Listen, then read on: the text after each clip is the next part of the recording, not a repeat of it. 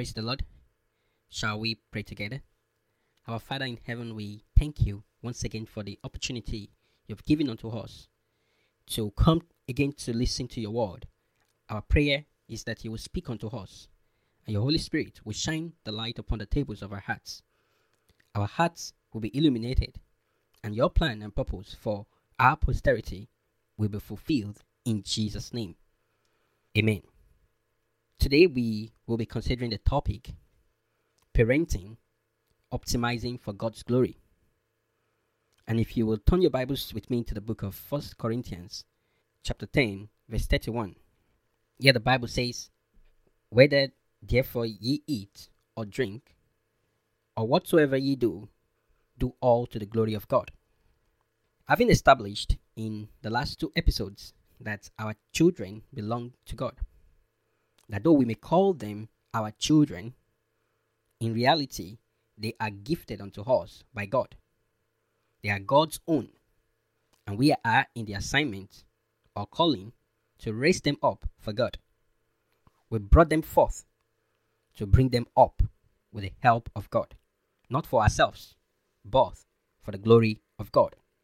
Having said this, as we consider the topic before us today, parenting, optimizing for God's glory, I believe it is important for us to set the context and scope of this, that what we will be dealing with today will not be everything about what it takes to optimize our parenting for God's glory. For that will be the purpose of the whole series. But rather, what we will be doing today would be to create the mindset of seeking God's glory even as we raise our children. And if the Lord helps us as well, we intend that this forms the foundation for the scriptural guidelines we will be sharing in coming days. It is our desire that every one of us as Christians and Christian parents, would-be parents, will come to this point in parenting, that it is not just about taking care of the children and seeing them grow up to become responsible citizens of the world.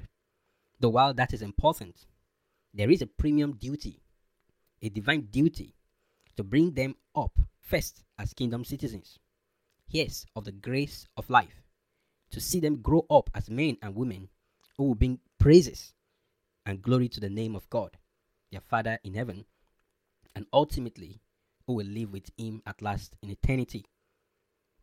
Now, you might have noticed that there are two components to this glory we are talking about here. When we say optimizing for God's glory, there is an initial glory, that is the delight in our children that God has, the pleasure that God derives when He sees our children live a life that is separate from the world. Like Samuel, walking with God day after day. It is that delight that God has when He sees that desire and hunger within them for Him, and when He sees them walk persistently with Him, God finding them worthy to take on His course on earth when He seeks for a man. Now, there is a second component of the glory, which is eternal. That after a fruitful walk with God on earth, they will live with Him in eternity. And so when we say optimizing for God's glory, we are looking at not just the initial, but we're also looking at the eternal. We are not looking at just the temporal, but also the eternal, because they are complementary. Now, may I say for the umpteenth time that as parents, our assignment is to raise sons and daughters of God, who will bring forth the praises of God on earth, fulfilling His purpose on earth, and live with Him in eternity. It is when we achieve this, of course, through the help of God, that we can say we are successful in our divine assignment and calling as parents. So it simply means that the assessment of success, to a very large extent, may be retrospective. But understanding this, there are principles that would help us. And these are the principles that we trust God to teach us as we go through this series. I have said it before, that as Christian parents, or would-be parents, our goal is not to raise happy and successful kids so that others will praise us and how well we have raised them. It will amount to a misplacement of priority to do so as believers. Instead, God is calling us to raise our kids, His kids, to be holy and submitted to him, so that they will bring praises to his name. The Bible says in the book of Revelation chapter 4 verse 11, "Thou art worthy, O Lord, to receive glory and honor and power, for thou hast created all things, including your children, including my children, and for thy pleasure they are and were created." It is not out of place for us to conclude that the child that God has given unto you, or that will give unto you, is not for your own pleasure. Are we on the same page? But rather, for God's pleasure, he has given the child unto you. It is right to therefore say that any attempt you make are either to raise that child to fulfill your own purpose or pleasure outside God's purpose and pleasure, what you are doing will be tantamount to robbing God. And there are many people that are currently robbing God. Does that make sense to you at all? Now, some people would say or think that the only way to rob God is by not paying tithes and offerings. But even in the book of Malachi chapter 3, where that was mentioned, the people there asked, "Wherein have we robbed you?" Meaning they understood fully that there are multiple ways to rob God. And I've come to say one of those ways in which people rob God is even in raising their children. When you raise your children, not for God's glory, but for your own glory, or for their own personal well-being, outside God, you are robbing God. So the glory of God should be our primary purpose, because it was the purpose of creation. It is the outcome of even redemption, and it should be the desired outcome of everything we do on earth, including raising our children. When Christ was on earth, he sought not his own glory, but the glory of God. Now, if we would follow Christ's example, we will seek not our own glory, even concerning our own lives, neither will we do so concerning the lives of our children. We will seek God's glory and God's glory only. Christ Jesus did not think of himself to be equal with God. The Bible says, but rather, he made himself of no reputation and took upon himself the form of a servant. Brethren, may I say today that you are a servant of God as a parent. You are a pastor as a parent. Does that make sense to you at all? And so, because you're a servant of God, you are to do the will of the one who has called you as a servant. And the bidding of God is the one that should take priority in your life and in your actions. My question for you is, how does this understanding change your approach to parenting? Perhaps you have been in charge all this while and you have pushed God to the background, choosing to parent as you wish or deem fit, since you thought you were in charge. Now, what we are saying here is that there is a higher authority whose guideline you must follow, whose bidding you must do, who owns that which is in your possession, whose counsel you must take and seek, even as you raise your children. This puts a responsibility on every one of us as parents that we personally must know God. Not they said about God, but we seek to know God. We seek him in prayers, and we seek his word, even concerning our children.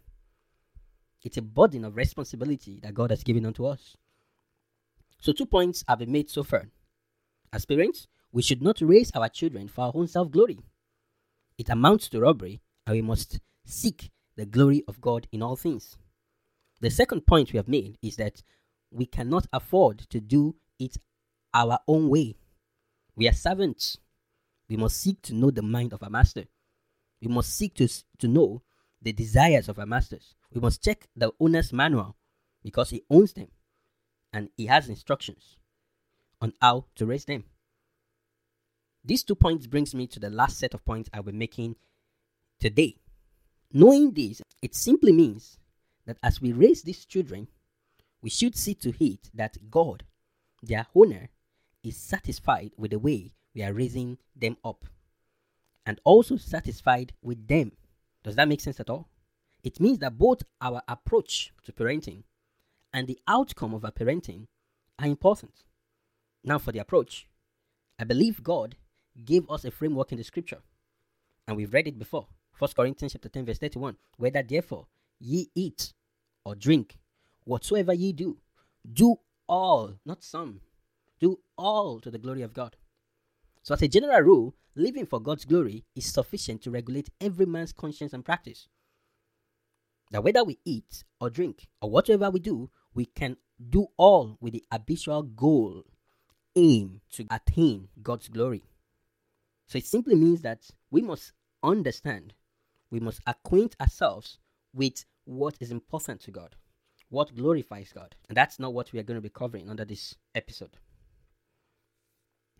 But perhaps my own question for us all listening in is, how many times does the consideration of what glorifies God surface when we are making decisions about our children?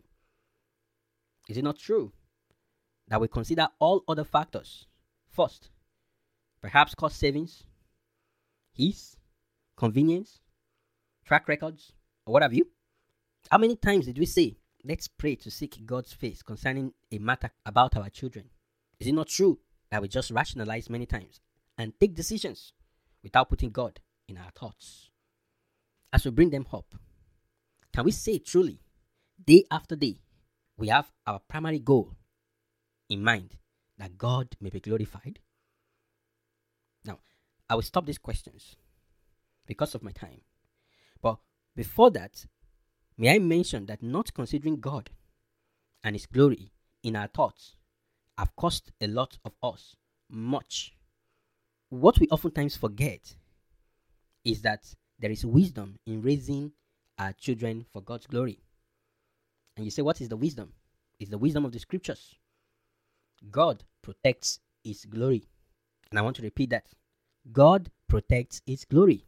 Time would not permit me to go there, but if you look at the book of Isaiah, chapter 48, verse 9 to 11, Isaiah 42, verse 8, and many other passages, you will realize that God takes His glory seriously. So once you have committed a child to the fulfillment of God's glory, not just in words, but also in consistent actions, you activate the power of God. You activate the protection of God on the child, because God will not share His glory and God will protect His glory. If you have wondered how come Samuel grew in the midst of the children of Eli, whom the Bible called the children of Belial, if you have ever wondered how the same Eli, who could not discipline his children, was able to mentor Samuel, my brethren, the answer is simple. God was in the matter. So what I've come to say today, as we bring this to a conclusion, is that God sits in the matter of His glory. You see, for example, in the case of Samuel we just talked about, in 1 Samuel chapter 2 verse 21, the Bible says, the child Samuel grew before the Lord. When you go to verse 26, it says, the child Samuel grew on and was in favor both with the Lord and also with men. When you come to chapter 3 of the book of 1 Samuel, the scripture also recorded that the child Samuel grew and the Lord was with him. So you see, God sits in the matter of His glory. God would guard His glory jealously. And time will fail me to talk about more examples of this. And if this is the only thing you are getting from this whole series, mark this, that God protects His interest. The question for us here is that, are we raising our children for God to take interest, special interest in them because they are carrying His glory? Remember that God always looks for a man, a remnant to keep, a few to give grace to, a few to deliver, even in the midst of perversion and destruction. My question for you is that, are you as a parent seeking God's face to take interest in your kids? We will be doing this on Saturday at 7 a.m. Eastern Time, and I hope you will join us as we beseech the face of God for our children. Have you yourself taken interest in making sure that your children attract the jealousy of God? That God will be jealous over them and will guard them jealously as He guarded Israel jealously when they kept His ways? As we bring this episode to a conclusion, my brethren, some of the questions we want to ask ourselves is, are we raising the children for His glory or for our own glory? Are we raising the children for a better life on earth or a better life in eternity?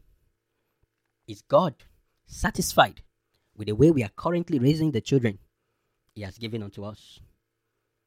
Are we intentionally making conscious effort to raising our children for the glory of God, to please God, to attract God's jealousy over them, despite the miry mire.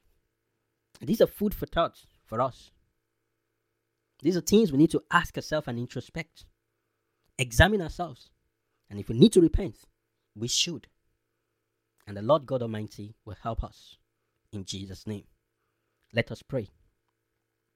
Our Father in heaven, we thank you once again for the illumination of our hearts concerning this mind you would have us to have, though generally for our Christian living, to seek your glory, but also in raising our young ones. It is our prayer that you would help us to always seek your glory in these lives that you have given unto us, to raise, to become sons and daughters of God, children that you will be delighted in, that you will take interest in. Help us to bring them up, to bring glory to your holy name. In Jesus' name we pray. Amen. God bless you.